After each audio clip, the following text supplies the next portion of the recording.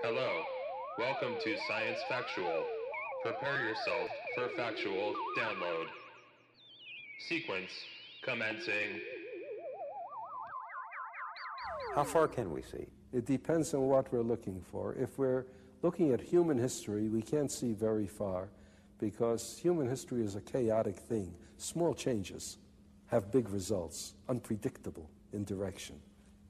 But if we're looking at something that is essentially simple, such as stars and galaxies and things like that, then it is possible to look far, far ahead.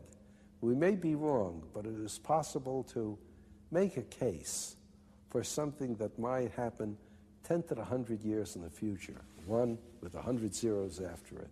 In fact, that's what I do in the last essay. That's why I call it Far as Human Eye Could See. It comes from Locksley Hall by Tennyson, of course. Then I looked into the future far as human eye could see, saw the something of the other and the wonders yet to be, and so on. Hey folks, this week we're just going to jump right into it. No opening music because books don't have a soundtrack, at least that I know of. No, what you just heard were the musings of the author behind the novel we're covering in this week's episode, Isaac Asimov. I'm your host, Reese Hendrick, and you're listening to Science Factual, the show that delves into interesting facts behind your favorite sci-fi. This week is a first for Science Factual, as we're in fact covering a novel, Isaac Asimov's 1972 classic, The Gods Themselves. I'm excited to get into the storyline, characters, and their relationships, as well as a dive into Asimov as a writer and historian. There's also going to be a great interview with the very funny Jamie Carbone, Portland comic and fellow super nerd. He likes comic books.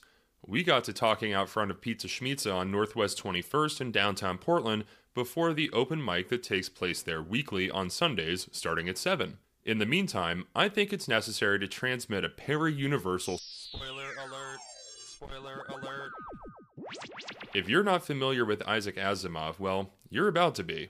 And if you haven't read The Gods Themselves, that's okay. Not everybody has the time to read every book. I know I don't, and I get that. So the aim of this episode is for you to walk away with a working knowledge of the main events of the storyline so that you don't even have to read the book in order to understand the plot. Isn't that nice? Before I get started, I'd like to acknowledge the sources for this episode, which I typically reserve for the end, but this time I gleaned very heavily from Wikipedia because if it's on Wikipedia, it must be true. So I took a lot from their elongated plot summary as it does describe the events that take place in fairly good order with insights into the motivations behind the novel. So let's start with those before getting into the plot.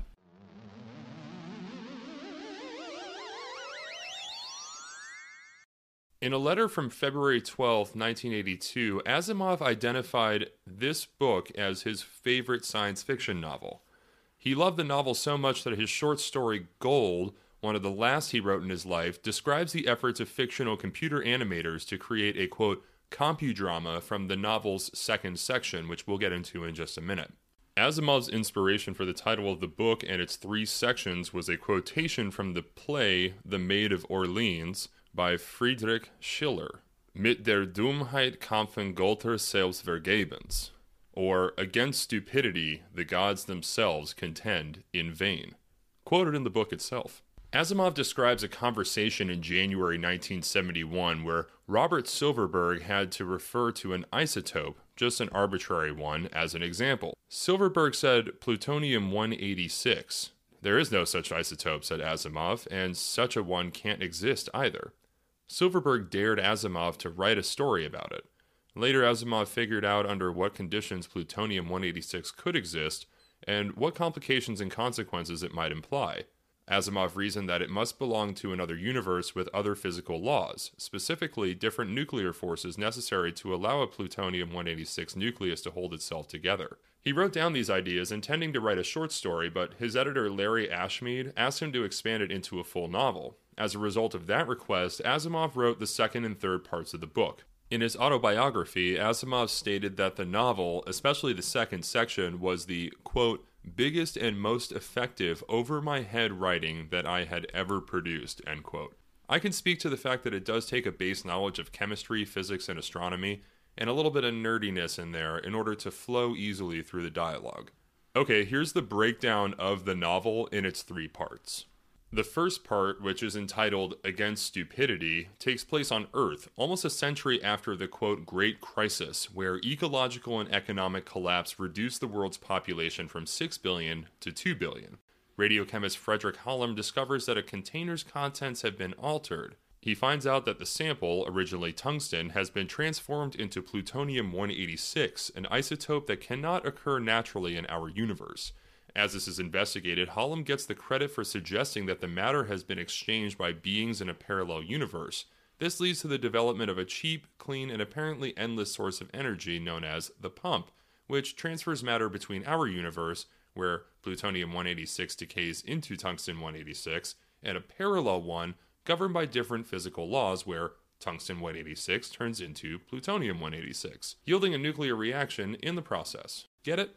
The development process grants Hallam high position in public opinion, winning him power, position, and a Nobel Prize. Physicist Peter Lamont, while writing a history of the pump about 30 years later, comes to believe that the impetus of the pump was the effort of the extraterrestrial, quote, paramen. Lamont enlists the help of Myron Bernowski, an archaeologist and linguist known for translating ancient writings in the Etruscan language, to prove his claim by communicating with the parallel world.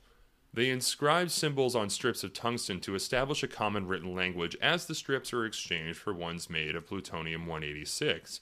As Bernowski works, Lamont discovers that the pump increases the strong nuclear force inside our sun and thus threatens both universes by the explosion of Earth's sun and the cooling off of the one in the parallel universe.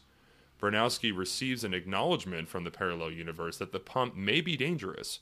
Lamont attempts to demonstrate this to a politician and several members of the scientific community, but they refuse his request.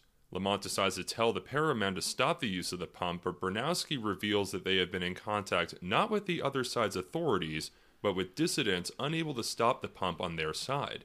The last message was begging Earth to stop.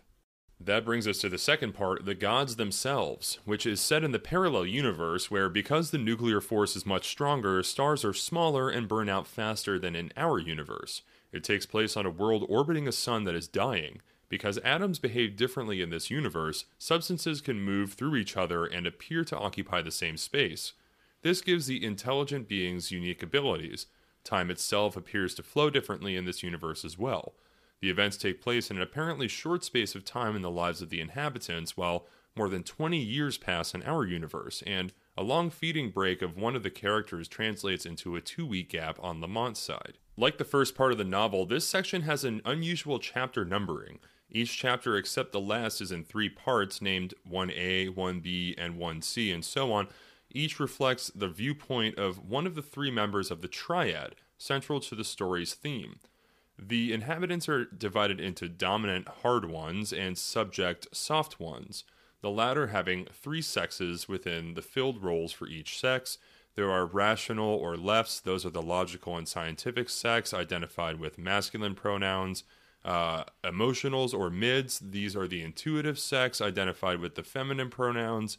And the parentals or rights, they bear and raise the offspring and are identified with masculine pronouns, although they have no ability to blend their bodies with others except with the help of one or both of the other sexes, so hence the triad relationship. All 3 genders are embedded in sexual and social norms of expected and acceptable behavior in their society. They actually live through means of photosynthesis, and sexual intercourse is accomplished by bodily collapse into a single pool known as melting. Reminds me a little bit of Odo and the Founders from Star Trek Deep Space Nine, but we'll get into all of that in another episode for sure. Dua, one of the characters, is an oddball emotional who exhibits traits normally associated with rationals, resulting in the nickname Leftum. While being taught by Odin, she also discovers the supernova problem that Lamont uncovered in the first section. Outraged that the pump is allowed to operate, she attempts to halt it, but cannot persuade her own species to abandon the pump. Given that their own sun and all other stars in the universe can no longer provide the energy necessary for reproduction, they consider the possible destruction of Earth's sun worthwhile if it might provide a little bit more reliable source of energy for them. Driven by an innate desire to procreate, Trit, the parental of the triad, at first asks Odin, the third member of the triad with Dua, to persuade Dua to facilitate the production of their third child. When this fails, Trit steals an energy battery from the pump and rigs it to feed Dua through photosynthetic energy, which stimulates the triad into a total melt, resulting in conception.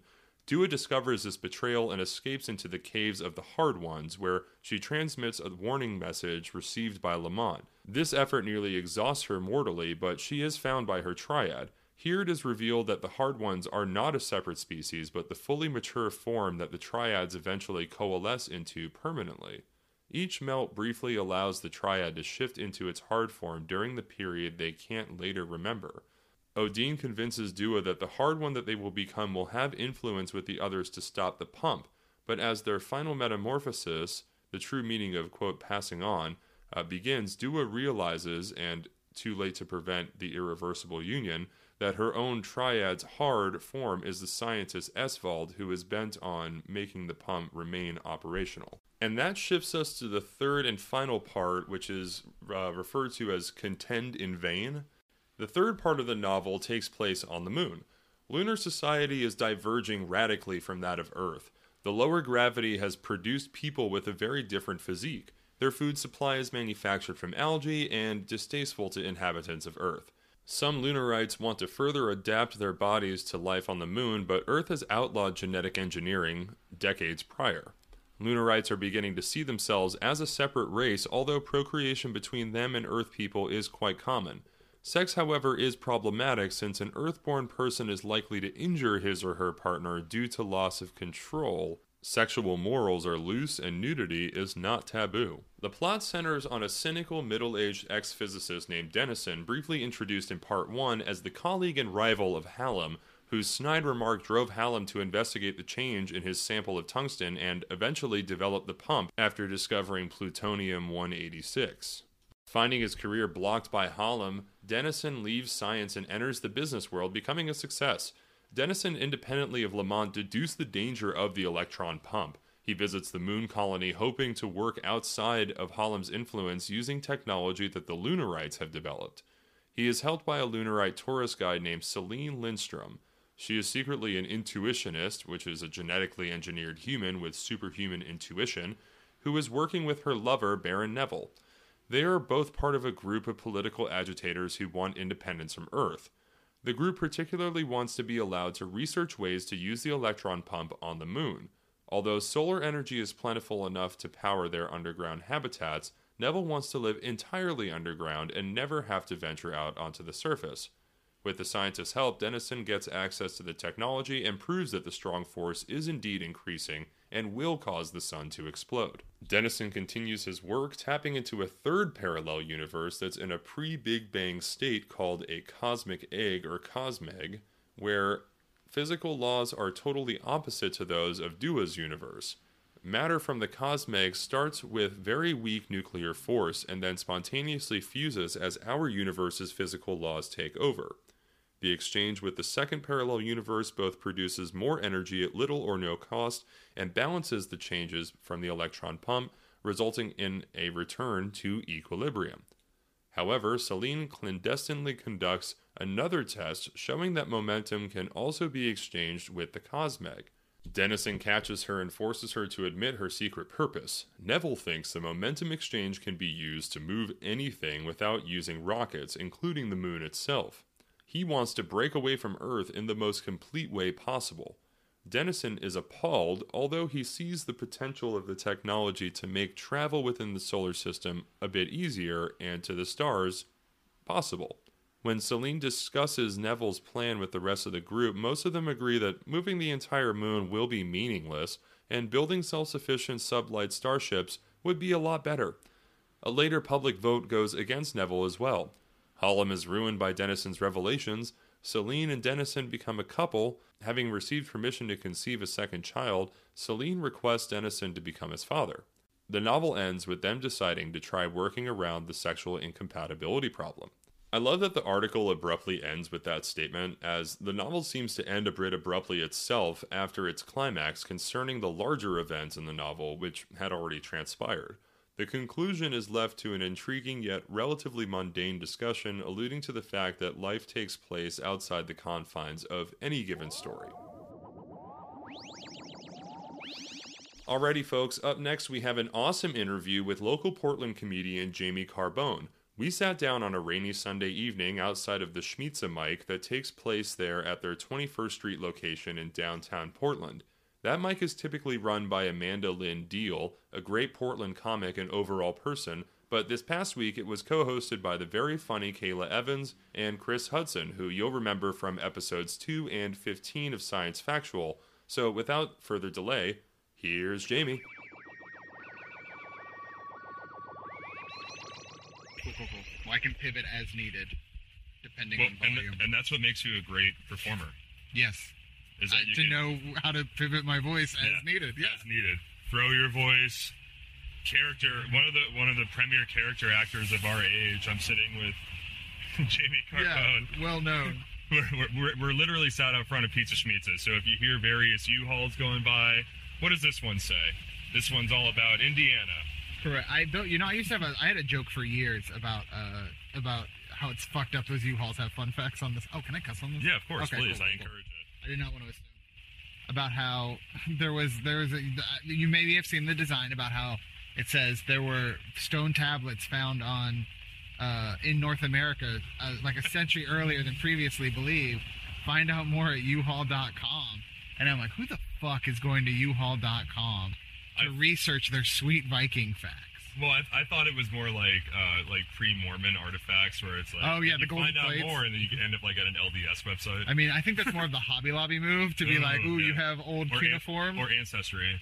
Ancestry is like we saw in your past. By the way, do you know about the teachings of a Joseph Smith? Right, and then you learn, and then you become a better person because then you get to go to heaven. Yes, and they're doing great work at Ancestry. You know that whole thing is that they're baptizing people in the Mormon faith posthumously. Is that true? I'm pretty sure that's true. I don't know how they can do that and have it work. They can do whatever they want. I guess. I guess I could just say you're baptized in rain if I gave it a blessing, but that's, not how anything works. I ordained my good friend as a master of Wicca so that he can officiate. Officiate, yeah. I thought you said it. No, I ordained him through New Life Ministry. Is that the one where you pay something online to do it? You pay $8, and I got that from a friend's episode. Joey goes online. I remember that episode. Very proto-internet Easter egg. Yeah. For them to know how to do that alone is impressive. For Joey to know how to do it. For Joey to know how to operate a computer. Yeah, that's a fair point. Well, I feel like he's around Chandler a lot. Maybe Chandler helped him do it. I don't think we watched him do it. We might, though. No, the only thing I think Chandler helped Joey do with the internet was look at some porn. That's fair. Wasn't he out. also dressed in army fatigues when he led that wedding? Because he had come off the stage, a set for something? Oh, that's right. He was. Yeah, he was at the episode with Gary Oldman. Yeah. Or Oldman. Yeah, he was in a Gary Oldman movie. Yeah, when he enunciates a lot, so he spits and having a spitting match back and forth. It's actually a really funny episode. I have not watched Friends in a very long time. Well, that's okay, because that's not what we're here to discuss. Yes, correct. Thank God. We're here to discuss the literal opposite. Debate. Arguably, yes. Which is The Gods Themselves by Isaac Asimov. Yes. A 1972 novel, sci-fi novel. Oh, it was 72, okay. Yeah, 1972, which does that not bring another level of because the 70s were very much a fear element to it all, and that definitely makes sense for a lot, especially with all the the politics, not only on Earth, but between the Earth and the moon, and even on the para universe. Well, right, the concept of superpowers and their will, right, or at least the powers that be and their will. Right, because it wasn't there wasn't specifically, even the moon did not seem particularly powerful, but definitely felt like the socioeconomic powers, you know what I mean? Sure. It was definitely hey, we listened to Hallam because he made this big thing, and that mattered. Your placement in science is what mattered more than anything. Right. Yeah. Well, and that's the whole I think that's why they set up the first part with starting with chapter 6, and then they keep kind of bouncing back and forth. Which I don't know if I've ever read a book that old that has like an in media res beginning, which I found to be a cool way to start it, to be perfectly honest. Well, Asimov's writing style it evolved over the years from when he was writing short stories for magazines to little novels and then other things like that. So was, I would say, a pioneer in a lot of ways, especially with writing. And if we want to talk about having like this dual vision of society, being Russian-born and American-raised. Yeah, you definitely have very contrasting backgrounds. Cold War lens. Yeah, and I mean, you also have, like, not even just from the Cold War, but just from, like, how drastically different it was being raised in, that was, like, the golden era of capitalism, like the post-baby boom compared to, the Russian struggle, comparatively. So it's just interesting to see both and then make a dude who writes, hard sci-fi. Yeah. And I would definitely, like how people say, like the Black Sabbath and other bands, like they started metal. Yeah. Like Asimov, I think, started hard sci-fi. I think you could easily make that argument, especially because because arguably hard sci-fi is not nearly as big of a genre as it was then. Right.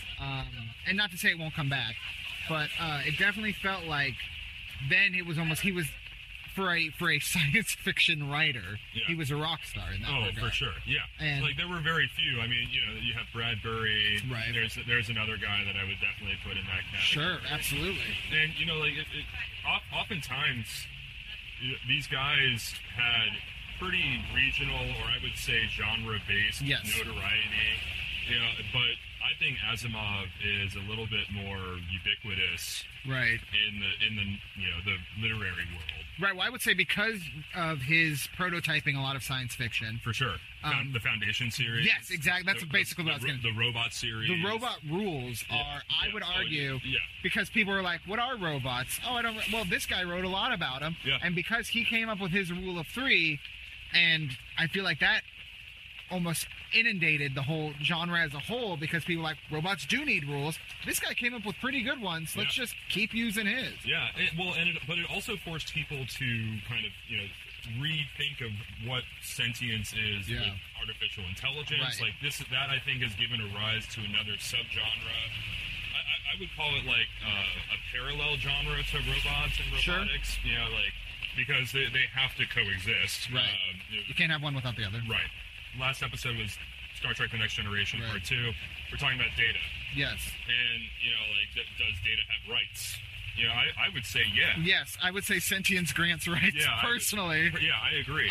Even if we can't communicate in the same language, if an animal is able to convey a certain idea through emotion even, I would grant that higher level sentience. I mean, that is legitimately something I struggle with, when it comes to, I feel gross eating pork. Yeah. Or cows have best friends, and I'm just like, oh, that fucking But also I hate birds, so I don't have a problem with eating chicken. It is sincerely a moral thing. There's something that I try not to think about. I think there's 20 billion chickens on Earth. That seems like both a lot and not that many. Right. When you think about it. Well, but my point is that we could end a lot of the world's hunger. Sure. Well, I mean, don't get me started on that, buddy. So we could absolutely end the world's hunger if, capitalism wasn't choking everything. But I could talk about that all day. Well, that is what we're going to talk about to a large degree, because I mean, the book speaks to that in so many ways. Here's this energy source that we kind of stumbled upon. Yeah. And it is free, clean energy. Yeah. So, the post-scarcity society, even though it has expanded to the moon and all this, that, and the third, it still comes at a detriment. And I think it's a commentary on that. There is no ethical consumption. No, I would argue there's no ethical consumption under most forms of any kind of political. Yeah. Without hyper-advanced technology that automates everything, at some level you're going to have to exploit. There's always a victim. There's always a victim. Yeah. And that was that was something that clearly we're kind of talking about in the story, is that something had happened. They talked about how the population had dwindled down to 2 billion. Yeah, the Great Crisis. Yes, and they did not actively. And I don't know if he's written other stories in this, universe. It wouldn't surprise me if he did. I was actually looking into this. Yeah. Do all of Asimov's books take place in the same universe? Yeah, I mean, to a large degree, they do. Okay, so then there's probably, maybe that's just, and I like that. I like when you make this world where you have threads and other stories, but they're not necessarily pertinent here, as opposed to the MCU, which just kind of shoves it all down your throat. Right. So, and let me ask you this: I think that The Gods Themselves is actually a great book for adaptation. I agree. I think you could even do it conceivably as even like a stage play. There's not a lot of. It's already set into 3 acts. Yeah, exactly. Yeah. There's not a lot of characters. I mean, like, even if you think the second act, on the Para-universe, is something that might be hard for audiences to grasp, you could excise that and still be able to do it. If we're about to get spoon-fed 3 more avatars, I think that we can deal with, I agree. And the second act is my favorite act of the book. Also. Yeah, same. Yeah. Okay, so are you familiar, did you watch any Star Trek Deep Space Nine? No, the only Star Trek I've ever really watched is original in TNG. Okay, there's a character named Odo, and he's... I'm familiar with Odo. So the changeling thing, with the trifecta, like, melding together, and, like, the fact that, like, how they photosynthesize, all of these different aspects is so cool, because, like, we want to think about, see a Star Trek universe, a lot of humanoids. Yeah. The likelihood of that being the case is pretty insane. Slim. Pretty insane. Pretty slim. So, like, having, like, a semi-corporeal or, like, a... Yeah, I like how they were vague about, like, they definitely they gave you a rough idea of what these characters kind of look like, but they definitely relied very much on letting your mind's eye create them, and I personally appreciated that. I do too. Yeah, I like it when they give you traits, but not the whole picture, because that makes me... Like, I feel more attached because I have, like, it's more memorable because I have this idea, and that idea is what I recall immediately, as opposed to if they told me what it was, I'll read it, aspects of it will stick with me. I guarantee you I don't keep the whole picture. But if I create the picture, that stays with me. And it's good writing. Yes, it really, and people don't need to be spoon-fed. Yeah, let them do some of the work. And I'm not like, and not to shit on like graphic novels and adaptations and stuff like that, but like I loved Animorphs as a kid because they would describe like the aliens. Dude, I had a crush on Tobias. Who didn't? Who doesn't want a nice bird boy? They described the aspects in such a way where it was done that they gave you an idea of like, hey, they had like the what was it? The Taxon, was that it? The worm monsters. Not the Hork-Bajir, but the other ones. The way they described, they talked about like their undulating legs and stuff like that, and the way their mouths move. But they didn't tell you quite. And I had this very strong mental picture for them that even though later like official art did, there was art of them, but that did not matter to me. I had my image, and that is what I love. Is I think that more people need to do stuff like that when it comes to writing, because that allows. Like, I think that's why Harry Potter has such a loyal fan base. For sure. Because these people were like, I have an idea of Hogwarts. Yeah. And it's not the movie idea necessarily, and maybe it is for some of them, and that's fine. But, like, I have an idea of how this school is, and that, to me, makes the school more real, you know? Yeah, oh, for sure. Yeah, well, it's more real to you. Yes. Yeah. Not, like, literally real, No. I mean, you know... Maybe for some people. Yeah. Well, and it's like I was not to go dark with it, but I was talking with somebody about suicide, and they put it to me this way. They were like, suicide is the ultimate form of homicide. Sure. Because you're killing your entire reality. Yeah, you're killing everything you have created in that response. That makes a lot of sense. And like, so, you know, that... For people to not have an imagination, like, you're just walking around dead. I don't understand people who don't. Like, anytime somebody can't extrapolate things for themselves, I'm like, oh, you're boring.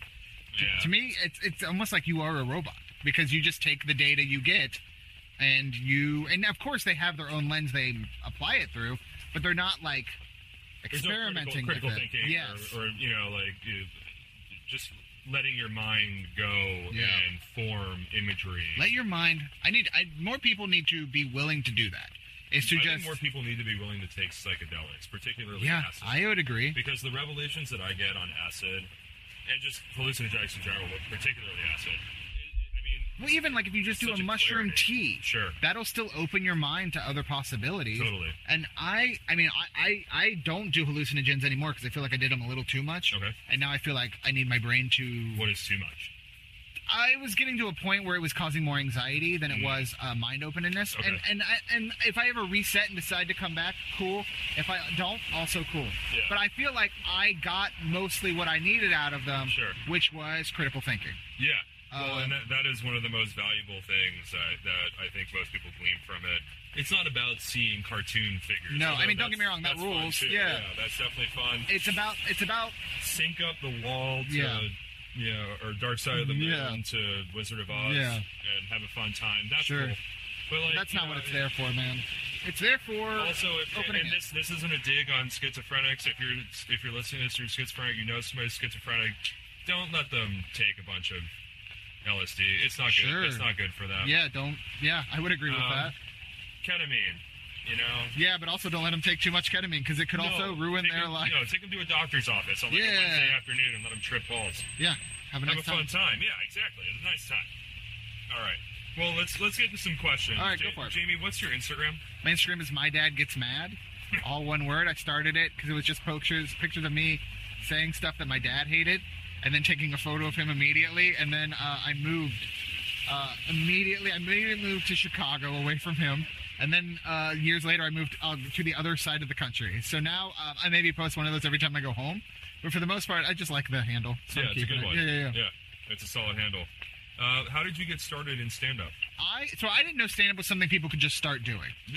I thought you had to like... you need like a note? Yeah, or like, just like maybe people bring you in kind of thing. Sure, like, okay.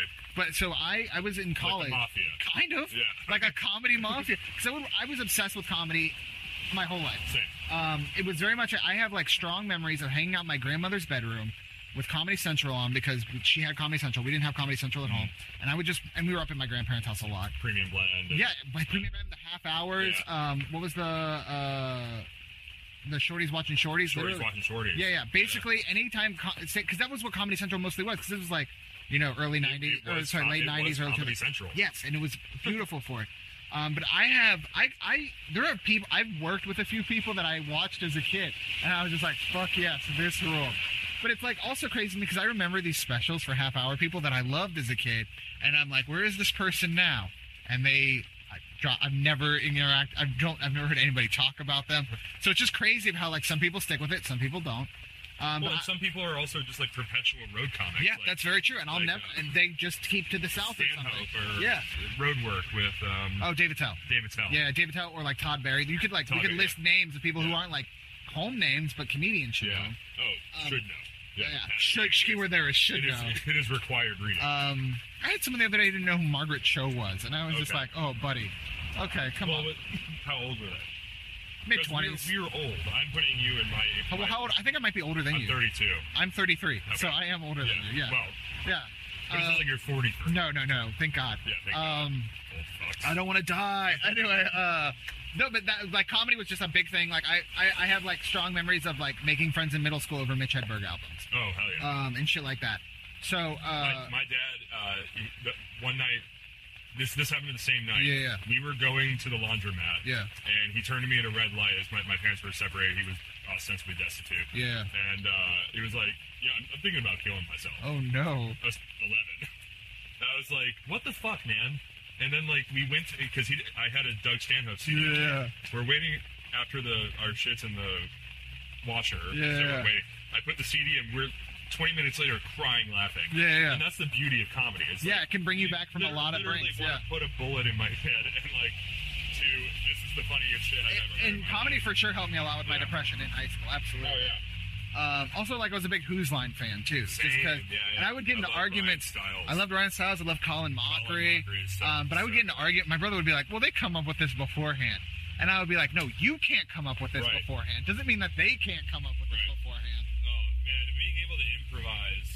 We were talking about this last episode with Marisha Hopridge. Yeah. Because she comes from an improv background. Oh, for real? Yeah. Okay. She actually did improv before stand-up. Sure, that makes sense. Right. I would say it's like a one-way street. For a lot of people, it's a gateway. Yeah. Improv's a gateway drug, kids. Yeah, to worse things. kids, listen up. If man comes to the fence while you're on recess, and says, hey, you want to try an improv class? You want to zip zap zop with me, kiddo? You want to yes and with me? That guy's trying to. That's a gateway activity. Yeah. You're gonna be mainlining stand-up comedy within the next 6 months. Correct. I guarantee. Just cut out the middleman, because there's also a 60% chance that man is a man of power in improv, so he's also still a creep. Oh. So you need to free yourself. Yeah. That might get some clapback, but fuck it. But then, so in college, I didn't know what I wanted to do with my life. I was graduating with a degree in journalism. That'll happen. And I was like, broadcasting. Mine was print. Yeah. It was very much I don't know what I want to do with my life. I don't think it's going to be journalism, because I can see like the writing on the wall here. There's no way to really do what I want to do. Yeah, you got a face for radio. Thank you. It's so kind. You're so welcome. And then, so then I was like, I'm going to go to grad school for education, because worst comes to worst, even if I don't use it right away, I can see myself becoming a teacher someday. Yeah. I can see that. Yeah, and I still might. But it was very early on, I realized teaching at a public school is not for me. I would love to teach at a college. Correct. Then one day I ran into, in the student union, there was a guy being like, hey, we're doing a stand-up class, and then we're doing a stand-up comedy contest next week. And I was like, oh shit, I didn't know people could just do this. I didn't know, when is an open mic? For a permit. I thought open mic was for like poetry and music. I didn't even know that it was a comedy thing. Right. I was 22. Yeah. Because you're in my experience at that point with stand-up. Yeah, it was non-existent. It was like watching people do it who had been like hired to do it. I'd never gone to someone just, oh, hey, I'm doing stand-up here. No, it was never that. No. I did stand-up in high school for one semester. Oh, yeah? And then we performed at a local coffee shop. How was it? Oh, it was horrible. I think I did something about, it would be great if Rosie O'Donnell was president for some reason. All right. Well, at least you tried. Yeah. It has no legs. Not even now. I don't even want to know where it was going, to be perfectly frank with you. And it's probably for the best. We've all dodged a bullet. Yeah. But then, so I took that class, and hey, we're doing an open mic tomorrow night. And I'm like, I'm not doing it. I was very anxious. I did not want to do an open mic in front of people I didn't know. So I'm not going to do the open mic. I might do the competition if I can write a set. Competition was a week later. I worked on that set for probably the week and a half. I think I worked on it every day. I was working on joke ideas. I filled a notebook. Or at least I filled one section of a 3-section notebook. And then I specifically remember that. And then I went and did the competition, and I was like, I drank beforehand because I needed to have something in me. Yeah, a little Dutch courage. Exactly. And then I won. I won the comedy competition. Get the fuck out of here. Yeah, there were either 7 or 9 performers. Wow. And only 3 of them had done stand-up before. Wow. And one of them. I wonder how they felt. Probably not. One of them is this dude I fucking hate, who lives in Portland now, but he doesn't do stand-up anymore. He got banned from the Kelly's mic. I watched it happen. Oh, that's a beautiful thing. He's still in my phone as do not answer. Because before this competition, he was 1, super confident he was going to win, and 2, the prize was a touch iPod. It was like a phone without the phone capabilities. Yeah. And it was an iPod Touch, and he goes, when I win, I'm going to put this phone in a baggie, put it in my ass cheeks, and smash it. And I was just like, why tell me this? But also, even if you smash it in a baggie, you're still going to get cut up by the phone parts, dude. And he didn't even place. That was the best part of it. Dude was so confident, didn't even fucking place. Love to see it. It was amazing. Love to see it. But yeah, so that's how I started. And then I did it for off and on for the rest of grad school. Okay. And then I still consider that like my trying it out. And then I got serious, moved to Chicago, and here I am now. Of all the things to try in college. I mean, I tried a lot of things. Comedy was the only one that stuck. And I don't drink anymore because of comedy, so that's a fun combo. Yeah. Alcoholism runs hand in hand with a lot of comedians, It sure does. Yeah, it sure does. I drank a lot when I first started. Yeah, I had to relearn. It was all an anxiety cover. Like, I would have to get buzzed before going on stage. Yeah. And then I quit because it was like, it's a depressive. And I still drink. Sure. But it's not to the degree. I was having like 3 whiskeys just to I was drinking 2 pitchers every open mic I did. Yeah. And it was that's excessive. Yeah, it sure was. So was mine, yeah. But then I got to a point where I'm like, I'm gonna stop, and then if I can, and I tried to come back a couple of times, and then it spiraled, like it kept going both times. So I was just like, I think I just gotta quit. And maybe I could go back someday, but I don't consider that an option. Just for my own. Not without cocaine. I mean, why not? So what was your first exposure to science fiction novels in particular? So novels was probably like people were like, oh hey, here's a book that adds comedy to it. So I read Hitchhiker's Guide, and I read all those pretty immediately. Great book. So that's when I read the robot stuff from Asimov, and that's when I read a lot of his short stories. That's when I read I started Dick for the first time. Yeah. I regret. That sounds mostly accurate. In the sci-fi realm, starting Dick means starting to read prolific sci-fi author Philip K. Dick. And then there was Bradbury. It was Bradbury was my first start. See, now he was close because I had a copy of Fahrenheit 451, but then I couldn't get in. Like I tried reading it a couple times, I couldn't get into it. My grandfather gave me a copy of The Illustrated Man. Oh, I bet that would make when I was a boy. Did it stick with you? Oh yeah, I still have. I have a copy of it in my go bag. There you go. Yeah. Got to be ready. Yeah, for sure. To survive that sweet radiation. With everything going on now, buddy, who knows? Who knows? The sky could light up any second. Oh, that's pretty. Yeah, I feel like we'd hear sirens for like 30 seconds beforehand. Who is your favorite character in the gods themselves? So, it would definitely be probably the trilogy, specifically Dua, but I really liked the Trit stuff, especially because Trit is like clearly the one the most out of their element, out of his element, and it was interesting. The gendering. Yeah. Of the trifecta. Sorry. I've been having a little Dua of my own. Make that smoke, baby. Oh, that sweet cancer. Although it is just marijuana, so yeah, I think you're fine. Yeah, probably. I think that does the opposite of cancer. But yeah, it would definitely be Dua, because I liked a lot of what she was doing. Yeah. Just because I liked that there were depths to her. She didn't like to be put in a box. I like any character that doesn't like to be put in a box. Yeah. In fact, if you had a story about someone who was consistently just changing boxes all the time, that would, because I feel like we all do that. Especially, I'm in my early mid 30s. But anybody who's not in a box, who refuses to be put in the box society holds for them, I immediately relate to. Yeah. So that makes them my favorite character. Right on. I'd have to say for me it's Lamont. Sure, Lamont's a great character. Because I could see myself being a man on the streets like, no, the pump, we can't use it. We can't. It's killing everybody. Well, his rage and trying to work with the system and then getting annoyed with the system was very relatable, especially with everything going on right now with the global warming and shit. Oh yeah. Well, I can see the parallel between Lamont and Leo's character in Don't Look Up. Oh, for sure. Yeah. Don't get me wrong. I did not like Don't Look Up. I think it was a way too heavy-handed of a metaphor. But I absolutely agree with that. Except Lamont. I got a little Dennison in me though too. Sure, I think I have a lot of Dennison in me. Bitch yeah, just being this is one for. But also, I like that Dennison was I need to find my own place, and if I need to move everything to find that place, I'll do it. And I very much enjoyed that aspect of it. I liked all of the protagonists, which is rare in a book. Usually I find one that I don't really care for. Right. This one was just all these characters seem pretty cool. Right. Yeah. Okay. All right. Should we call you the pump? Oh boy, oh buddy. Well, because they find this convenient third option. Well, I mean, it does make sense.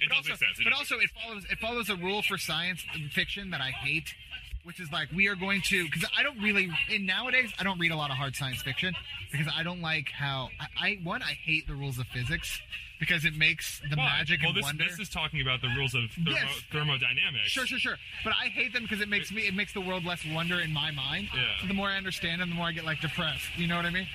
Right. There's a finality to it. There's not a lot of room for wiggle room. Exactly. But I'm sure there is. I mean, just because this is what we're able to perceive in our there should be so many levels that we can't. But at the time when I'm reading it, I'm just I hate it. Yeah. And here's the thing: I didn't hate the story at all. I just don't like that. That's just why I avoid the genre typically. Yeah.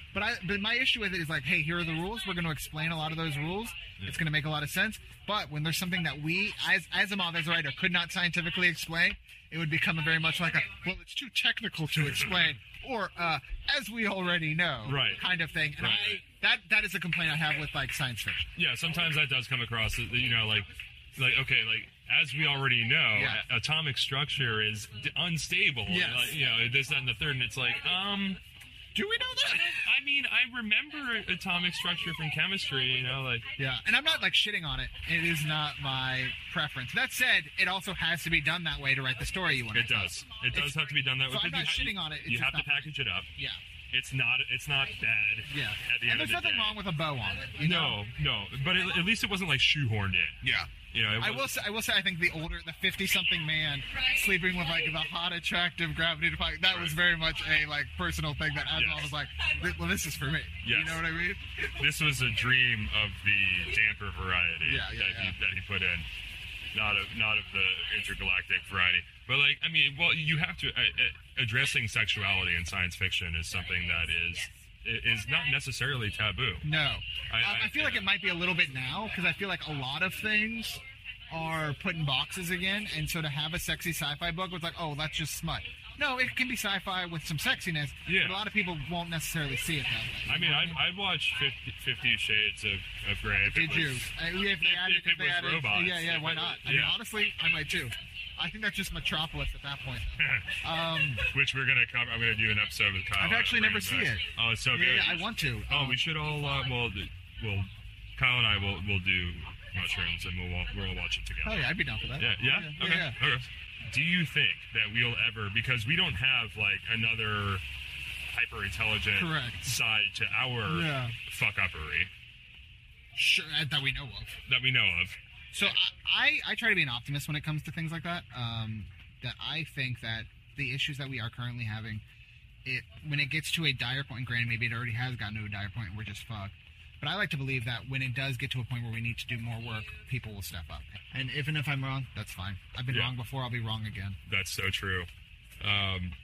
So, Jamie, where's the next place that we can hear you perform? When is this coming up? The 29th, I guess, you can see me on March 7th. Okay. I'm going to be at It's Gonna Be Okay, which is a great indie show at a bar I've forgotten the name of in Portland. That's okay. And then it's a good bar. It's a great bar. It's also a good room, and the guy who hosts it, Lewis, he's great. Nice. And the 12th, I'm doing Sorry Not Sorry at I think it's Leckham Brewery. Yeah, something like Leithum or something.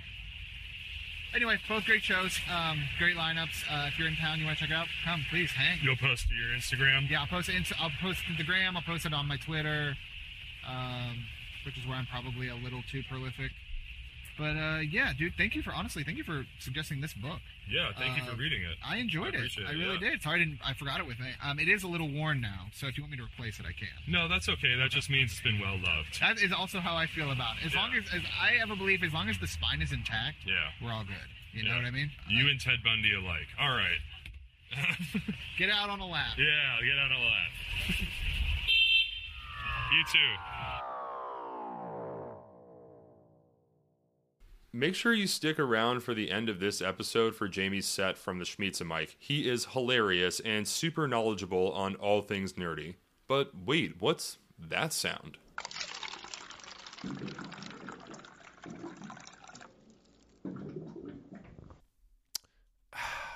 That's right, folks. It's time for this week's water cooler facts. Since we just reviewed the book's plot, let's get into some facts behind the author Isaac Asimov. Asimov was born in Petrovichi, Russia, to a family of Jewish millers on an unknown date somewhere between October 4th, 1919 and January 2nd, 1920 inclusive. Asimov happened to celebrate his birthday on January 2nd. He became a science fiction fan in 1929 when he began reading the pulp magazine sold in his family's candy store. At first, his father forbade reading pulps as he considered them to be trash until Asimov persuaded him that because the science fiction magazines had science in the title, they must be educational. Smart kid. After 2 rounds of rejection by medical schools and a stint in zoology, Asimov applied to the graduate program in chemistry at Columbia in 1939. Initially, he was rejected out of hand and then only accepted on a probationary basis, where he completed his Master of Arts degree in chemistry in 1941 and earned a Doctor of Philosophy degree in chemistry in 1948.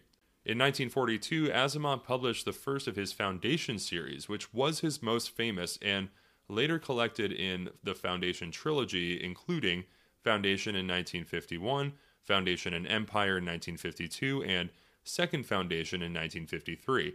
The books recount the fall of a vast interstellar empire and the establishment of its eventual successor.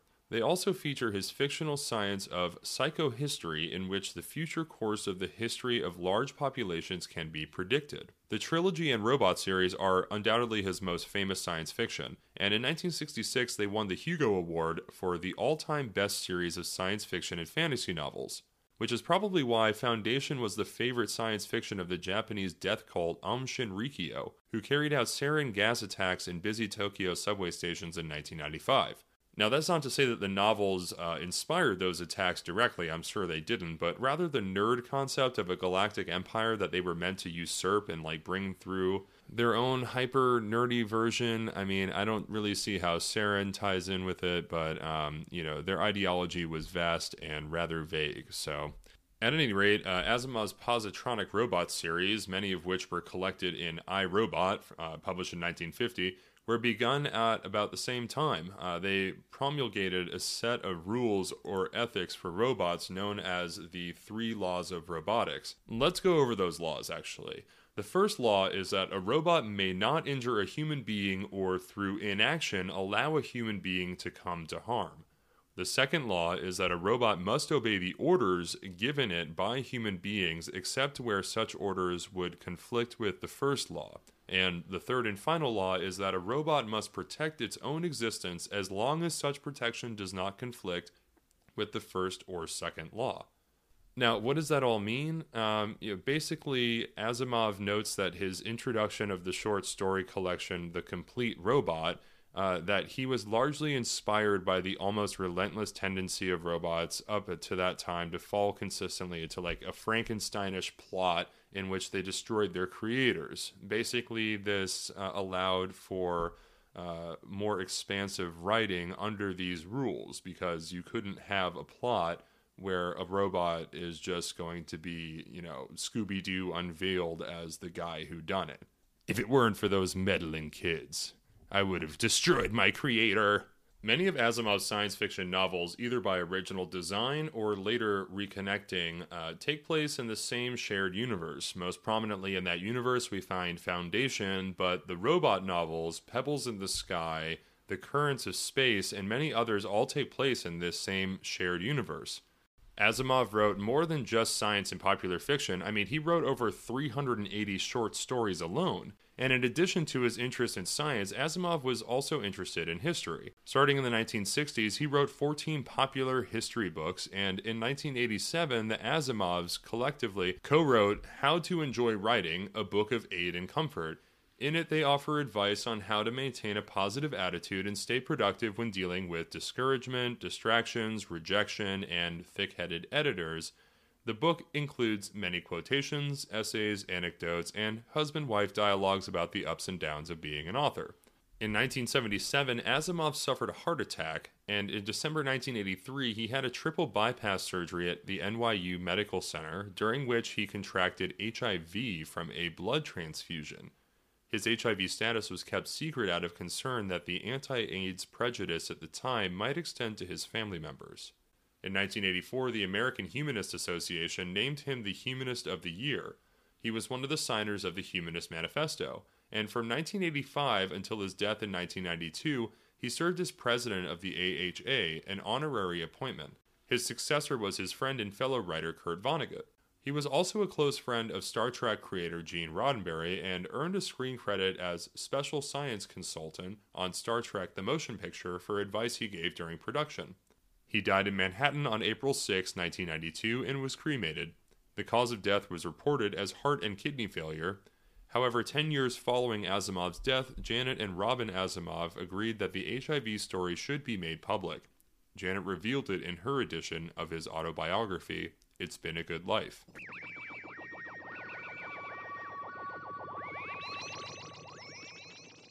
Well, hopefully the interesting life and stories of Isaac Asimov will inspire you to read some of his material and early sci-fi in general. See, there was a time before streaming services where one would read words on a page and use their imagination to fill in the blanks instead of CGI. Read books! Next week we have another first for Science Factual because we're going to cover the Alan Moore classic graphic novel series and movie, Watchmen. I'll be getting into all sorts of facts and character analysis, as well as an interview with my he-bro, Jake Silberman, Portland comic powerhouse. As always, my thanks to you, the listener, for listening, to my wonderful wife Amanda for being my research and life partner, even though early sci-fi isn't really her thing. And that's okay. However, my thanks wouldn't be complete without sending love to my family over at Shady Pines Radio.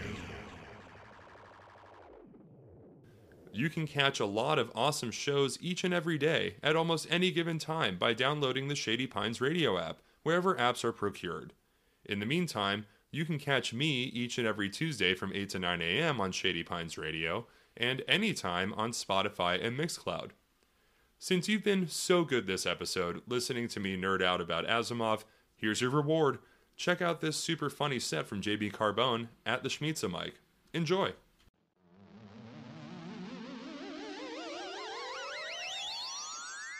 We fuck. That's what's fun fact about you for nerds. They fucking sling dick like it's going out of style. Trying to help you out, bro. Been a nerd my whole life. That's true. Been a nerd my whole ass life. And I've learned in my, I'm not going to say how old I am, in my time on this planet, that there are 3 kinds of nerds. There's 3 kinds. So you all might be approached at a party or something by a nerd trying to figure out which one you're trying to deal with. I'll teach you how to figure it out. Chris, can I help me out with this? Cool. Chris, I'm going to ask you a question. Just answer it the same way each time. Okay, Chris? This is how you know it's the first kind of nerd. Who is your favorite superhero? Spider-Man. Now, when you say Spider-Man, do you mean Tobey Maguire? Do you mean Andrew Garfield? Do you mean the kid who's doing it? Now, you're talking about the 90s cartoon? You're talking about the early 2000s cartoon? You're talking about the late 2000s cartoon? You're talking about the 1970s cartoon? Or are you talking about the comic books? Do you like the whole Bendis run? Or do you like when Brubaker does it? Or do you think the Zdarsky shit? And I would do this to him for 6 hours. Because I don't know how to read context clues. And that is the first kind of nerd. Alright, that's 1. Here is the second kind of nerd, alright? The second kind. Chris, who is your favorite superhero? Spider-Man. Cool. That is the second kind of nerd. The second kind. I don't want you to think I'm that first dude, so I'm just gonna play it chill. Make up some lies about sports. That's the second kind of nerd. And finally, here's the third kind of nerd. This is where I'm currently at. Chris, who is your favorite superhero? Spider-Man. Cool. Do you know what hentai is? Those are the 3 kinds of nerds. If you don't know what hentai is, Google it. Have yourself a nice evening. You know, really make right with the Lord. That's my suggestion. I got a new job, everybody, huh? Isn't that cool? Thank you. I got a new job. It's an office job, and I don't know how to fit in. I don't. Every morning as people are hanging out and just making small talk, talking about what the weather is going to be like this weekend or what the traffic was like driving in, I am standing there with every fiber of my being telling myself, do not talk about gargoyles right now. Nobody wants to hear your theories.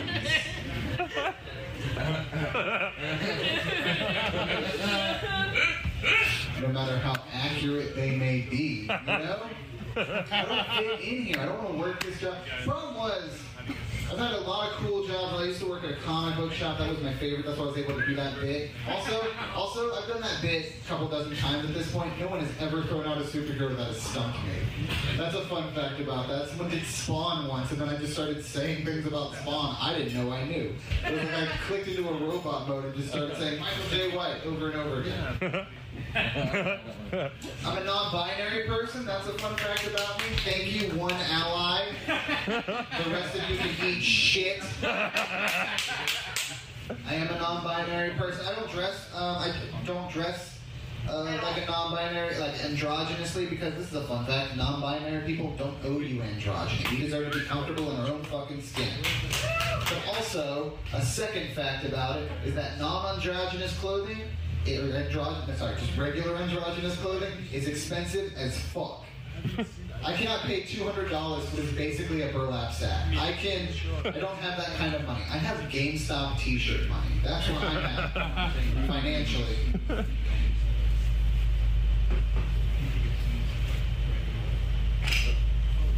My name is Jamie Carbone. That's my regular name. A lot of people, when they come out as non-binary, they change it as part of their journey. Good for them. I didn't change mine. I kept it for what it was because Jamie, pretty androgynous name. I'm going to keep wrestling with this the whole time. I figured it out. Carbone, pretty good last name, you know? Keep it like that. It's Italian. It means carbon or coal in Italy. And in America, it means a bunch of strangers are going to call you Boner. So I kept it. I like that. But I met someone the other day, and they said, congratulations on changing your name as part of your journey. And I immediately hated this person. Because they thought if I was brave enough to change my name, that I would half-ass it to something like Jamie Carbone. When a perfectly good Jamie Truck Fuck is right there. That is such a way better name, you know? You don't necessarily remember Jamie Carbone. You remember Jamie Truck Fuck, you know? Plus, it still sounds pretty Italian, so that works for me. All right, thank you all. I'm Jamie.